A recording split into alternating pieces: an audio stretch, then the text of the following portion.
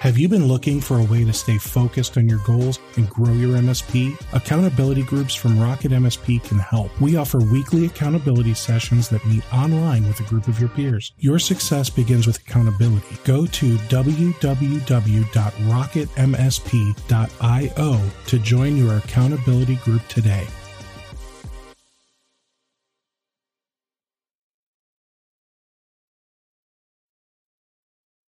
Hey, welcome everyone to another episode of the Rocket MSP podcast. Let me get my microphone a little closer here. Hi, I'm Steve Taylor. I'm your host. Today I'm joined by Rob Turner from Leadfoot Technology Group. And Rob, I'm sorry, man. I owe you an apology because I'd love to blame somebody else or autocorrect, but when I made the graphic, I did not double check for any grammatical errors. And apparently I've been advertising Leadfoot Technology Group for weeks. I'm sorry, man. Yeah, it's okay. I talked to a partner about it this morning, and luckily one of our guys that we've worked with in the past as a contractor pointed it out to us, so I was able to tell you. But, it's a great conversation piece because, as we all try to go faster, it's easier to make more mistakes. And it sure is. It's kind of synergistic with why we exist anyway. So no problem. All right. Well, so Leadfoot Technology Group, I think I gave you a hard time about your logo. Yeah. Because, Leadfoot, I think of the someone driving fast, right? They're, pedal to the metal. But then you've got like a foot with wings for the logo. Yes. So can you explain that? Yeah. So I'm really glad we got to have that conversation last time because it helped go back into our marketing. And I think you may have seen some things tweaked because of that. We've dealt with a lot of different companies with different mindsets. And sometimes the simplest things are the hardest. The simpler you can make something, the more effort went in the background. So, what our goal was with the concept was we know people want to go faster. Businesses need to go faster. Productivity needs to be faster. And that can be overwhelming to a lot of people. And we help do the heavy lifting. And it was great talking with you about that because once you got what we were trying to do, you gave us that feedback. And that's kind of what our concept is. Everything we do is to help our customers go faster. And so can you tell me a little bit about what Leadfoot Technology Group does, like big picture? Yeah. So we have a deep history in working with OEM technologies that you would traditionally find in bigger products as a checkbox. And while we've got some awesome experiences there, what we found is a lot of the MSP partners that I've worked with in the past, they don't know that these things exist already that can help them directly. So they don't have to wait on a product to get to market. They don't have to buy it from someone else. They can use it and control the margin on that themselves. Okay. And like what kind of technology are we talking about? Mm-hmm. Like you going to get me a MacBook Pro that's my own brand? Like No. So SD-WAN or software-defined networking. It's unfortunately been kind of a contaminated marketing word for a while now. But there's really three subsets of technology in the group that we work with that is SD-WAN. It makes your applications more resilient to failover by actually combining two completely different internet connections. WAN optimization accelerates, deduplicates, and optimizes the connection. So you can do, 10 times as much with the bandwidth that you have, whether it's combined with an SD-WAN product or not. Netify is a network diagnostic tool that can give you some deep packet inspection type of visibility so that you can apply those other two technologies the right way so that it's not just one size fits all. And we find that a lot of people ask the same exact question, but which one applies best to them as a solution is completely dependent on the scenario they've got. And we use Netify to help guide us with the other two products and give us concrete reasons to use the products versus just throwing it out there. Okay. So what you're basically saying is I don't have to go to some of these, I'll just say hardware companies that are offering SD-WAN type services and claiming that they're going to make the internet faster, safer, better, Right. stronger, whatever, right? We can just come to you and we can build our own.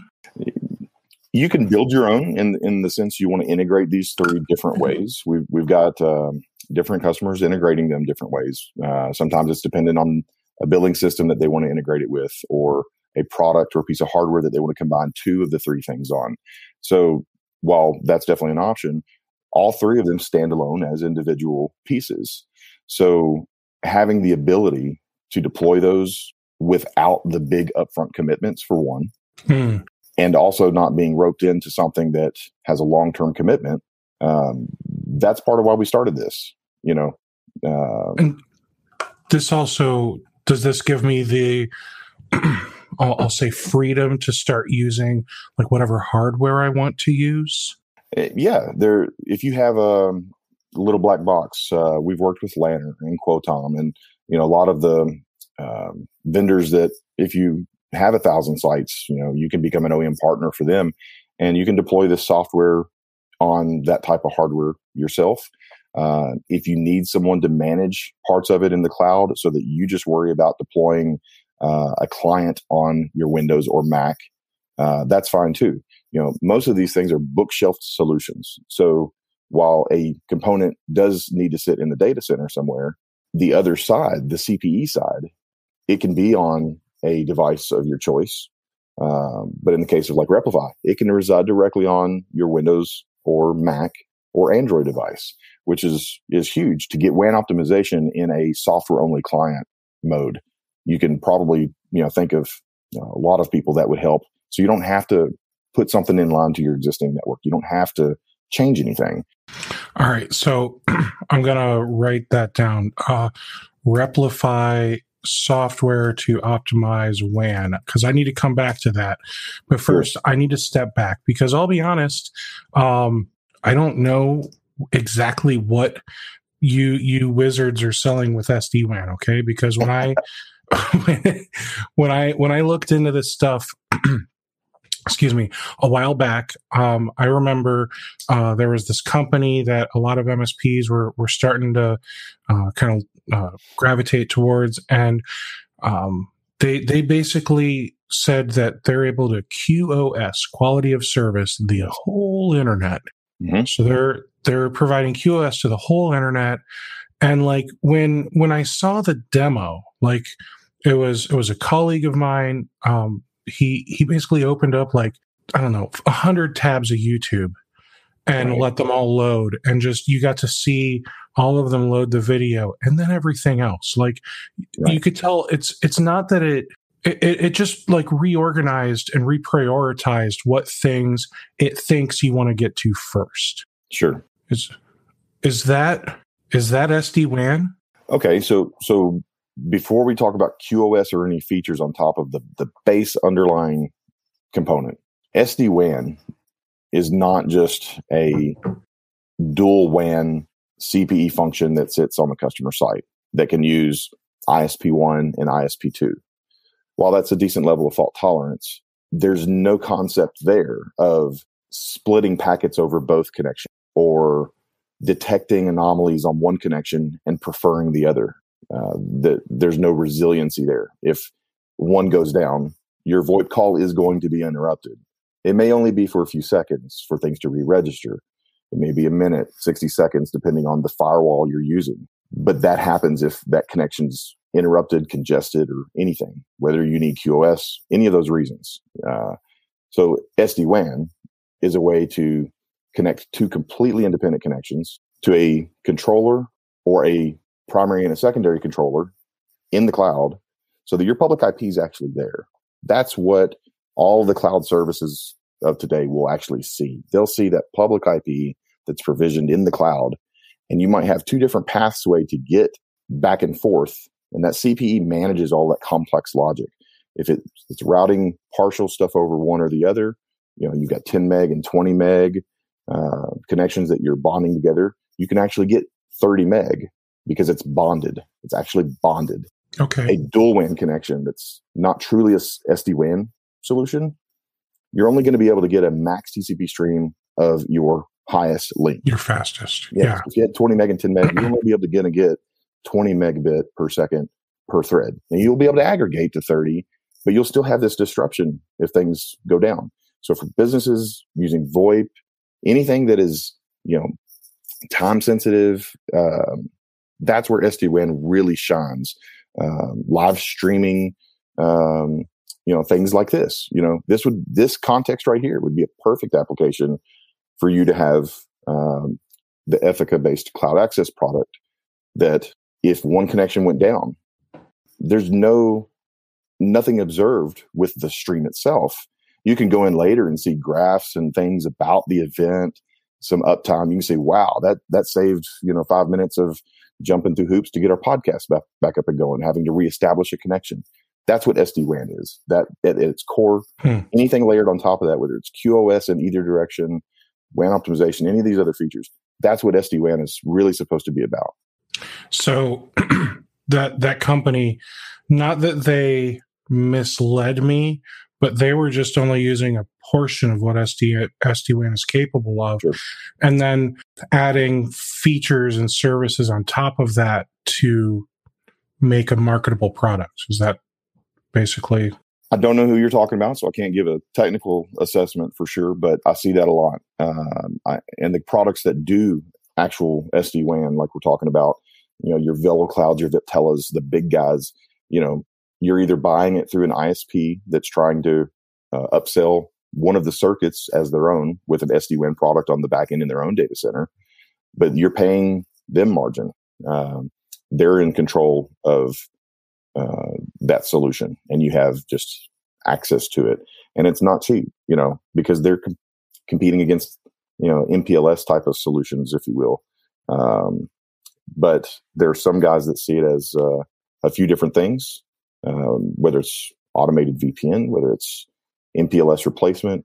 The guys really doing SD-WAN, they're not cheap to start with. And that's part of what we're trying to change. It shouldn't take a huge uplift to get started with these technologies. So I just want to clarify, I'm not putting these guys down or saying they're doing something wrong or anything along those lines. I'm simply just trying to say, I don't know if I don't understand what they're doing versus what you're talking about, etc. So you've heard of OmniNet, formerly My Digital Shield, right? I am absolutely familiar with OmniNet and the underlying technology. So their website says SASE/Elastic UTM meets SD-WAN. Yeah.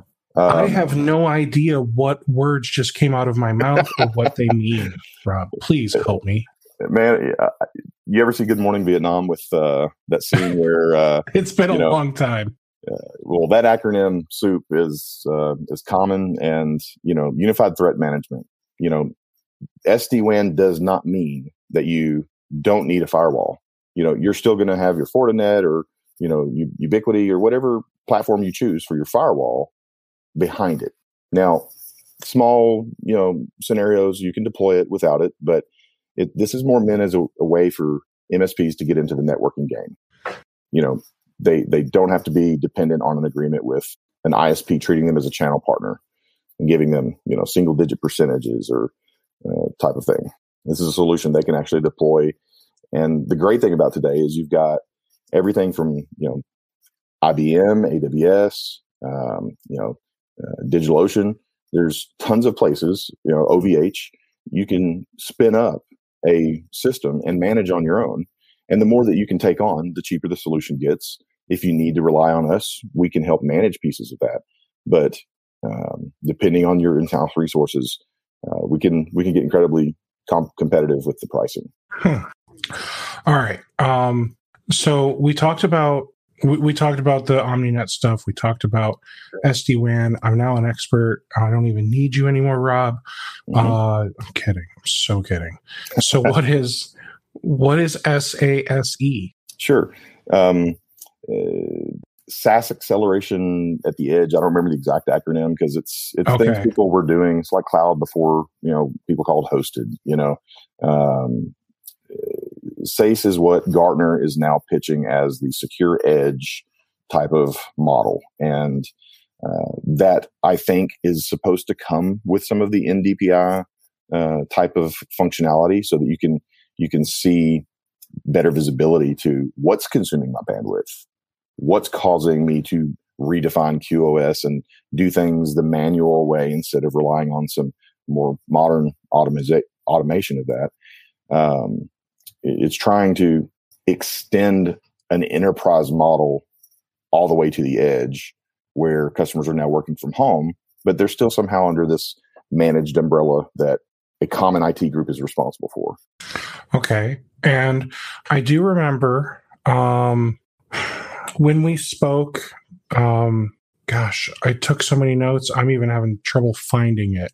So you mentioned that SD-WAN isn't the thing that's actually doing the QoS. Technically, even if an SD-WAN provider has a QoS function, it's a different function that's embedded on that device. And the thing that I've observed working with several big players now is their implementation of QoS does not necessarily give you what you're looking for. Sometimes it does, but not all the time. So it really depends on how QoS is implemented on those solutions. The one that we've preferred to work with now implements things like CODL that we've talked about in the past. We really didn't get a clear understanding of all the problems that have come up around QoS until we started working in the satellite world. And I've got background from 2009 to 2015, where I was pretty heads down in the satellite world. And you're talking about, you're not 50 or 100 millisecond type of latency, which your gamers are intimately familiar with. You're talking about 650 milliseconds minimum. And we're talking about, life before Starlink, but even that's half. Okay. But when you're talking to a craft 20,000 miles out into space, you've got to optimize that connection. You've got to help TCP function better in that world. And the problem on what most solutions have done with a terrestrial set of experience, DSL cable modem, all that, they've created buckets where let's queue things up. This is the standard QoS model that's broken, that is implemented better with these other solutions that we work with. When you have these buckets where you're putting TCP packets in it, it doesn't matter if you're tail dropping it or all these other complicated details we can get into how it's managed, you end up with buffer bloat. And that's something you can easily Google and check out. And there's all kinds of articles talking about what buffer bloat is. And while you don't see it as bad in the cable in the DSL world, it's still impacting how that box is performing. You don't have to do all that. So you strip some of that out and you use things like CODL, and you're helping TCP work the way it was supposed to originally work, just with some enhancements to make it work better, instead of this concept of filling up a bucket and then it all overflowing and your box crawling because it's now strapped with too much CPU and RAM usage. And I remember that I feel like that was part of that demo that at the time My Digital Shield was showing. In fact, if you go to the OmniNet website and you look at the How It Works page, right? Let's see. I swore I just saw the same 6-year-old picture on one of these pages. Yeah, the OmniWAN page. Right. So the OmniWAN page, it shows your internet, and it looks like you got a bunch of cars trying to drive through a campground. Mm-hmm. And then your internet with OmniWAN, you got a bunch of super awesome cars driving on a 6-lane freeway. Right. So that's a good marketing perspective on getting the mentality through. But think of it like this: when you click send on an email, if it takes 1 second or 10 seconds to finish that upload or download, do you really care? Is that in your foreground? Is that in the user's consciousness of whether it's fast or not? You don't really care.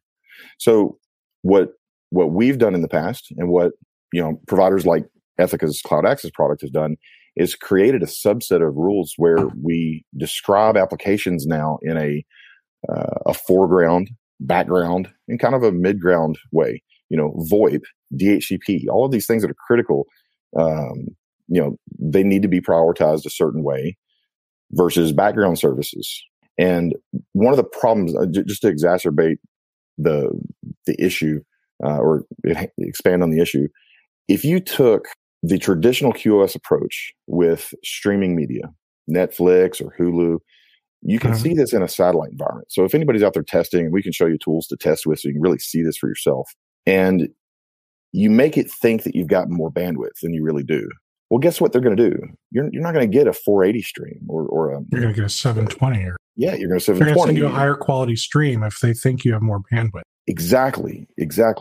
So while it may look like you've got RAM, more bandwidth for a second or two or three, enough for a demo, it compounds the problem. So not only are you getting worse service as a user, you're consuming more bandwidth on the satellite provider side, and they're already struggling to try to maximize the bits they put through with the RF spectrum that they've got.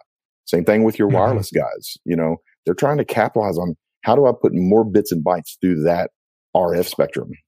I'm close to getting my ham radio license so that I can speak more intelligibly in this arena, but I do have enough RF background to understand this. Guys like Panasonic, which we've consulted with before, they call it congestive collapse. It's buffer bloat. It's the same problem.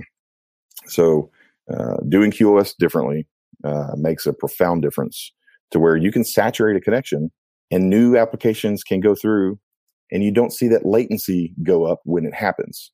And that's one of the things that I love about, like, the Ethica product as a perfect example. If you have no visibility to how your latency floor changes when a user is using that connection, you're blind. You're troubleshooting blind. And the MSP customers that I've consulted with in the past, the ones that we're working with on these products, no one likes to have a customer come to them and say, this has happened, you're managing my network, and it's still happening. And all the MSP can do is call the ISP and rant about it. And it's impacting VoIP. It's impacting Office 365, all of these things that, users depend on. So if they can't see it, they can't troubleshoot it. They don't know when to grab additional data. If we can monitor that stuff, we can even queue some automated actions in order to capture that. And we've done in the past. And this is why we love products that have a strong API, so that we can add value to what they've already got.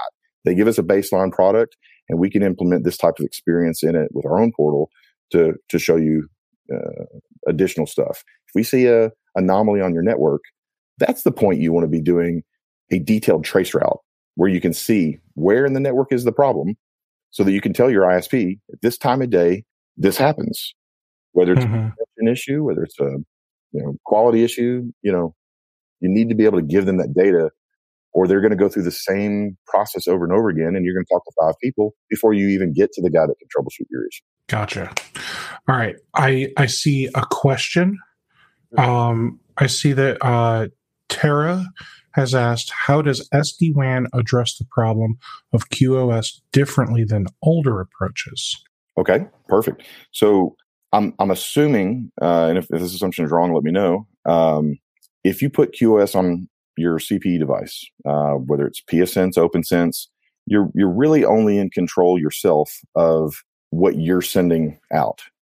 And pfSense, OpenSense, they support CODL at this point, so you can have better control over what your downstream utilization is. But you still have some limitations, because things have already been sent down the pipe, your direction, and they're being managed at your front door. If there's a flood of zombies at your front door, can you really do as much at that point versus if you manage them coming up the street in the data center?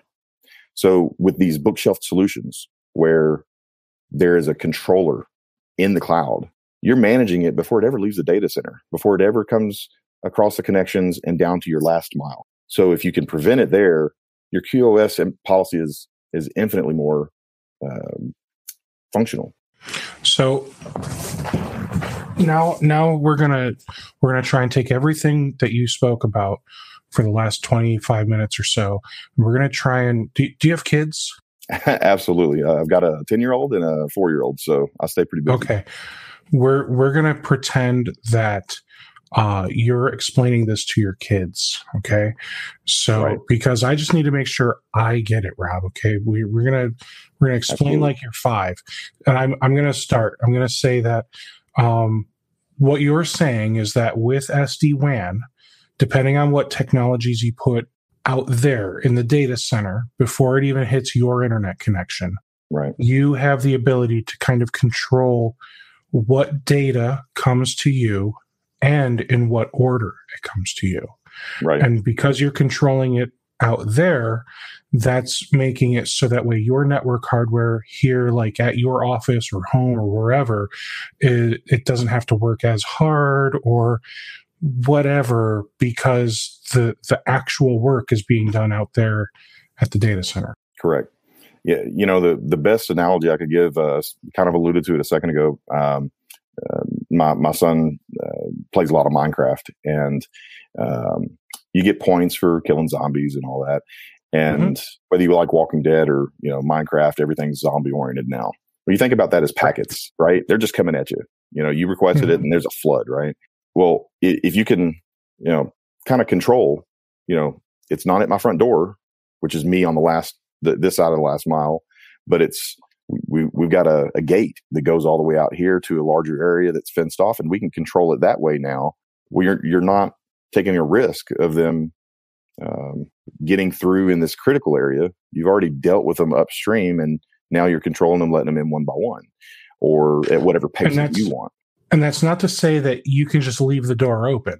Right. It's just saying you don't need 9 locks on the door. Well, this is true, but this is the reason that we partnered with Netify, and we love working with them for a lot of reasons. Because when you start talking about QoS, there are a lot of countries and companies that don't have any limitations of what they can allow or block. So let's just say, Facebook versus BitTorrent. Maybe you do want to allow Facebook. You definitely want to allow Office 365. But maybe you do want to allow social media because it's part of your business. But you don't want to allow BitTorrent. And you definitely don't want to waste your time trying to QoS BitTorrent. With DPI being integrated on these devices or upstream in the cloud, you can just block that stuff before it ever happens. And BitTorrent is traditionally been very hard to identify. When I worked at the cable company years ago, we used a system called Sandvine. And it was always a cat and mouse game of identifying that traffic to begin with. And then people started encrypting their connections, so it got even harder. And with Netify, you can identify at the application level, even if it's encrypted, because there's signatures to these applications. The way they operate, there are things that you can look at, and their list of signatures is huge. So you implement that at the data center, you're now QoSing, 50% of what you would have tried to before, and this unidentified traffic or whatever, you don't have to even allow it all. So you're not wasting any cycles on that stuff. Hey, thanks for listening to part 1. Be sure to check back tomorrow for the next episode.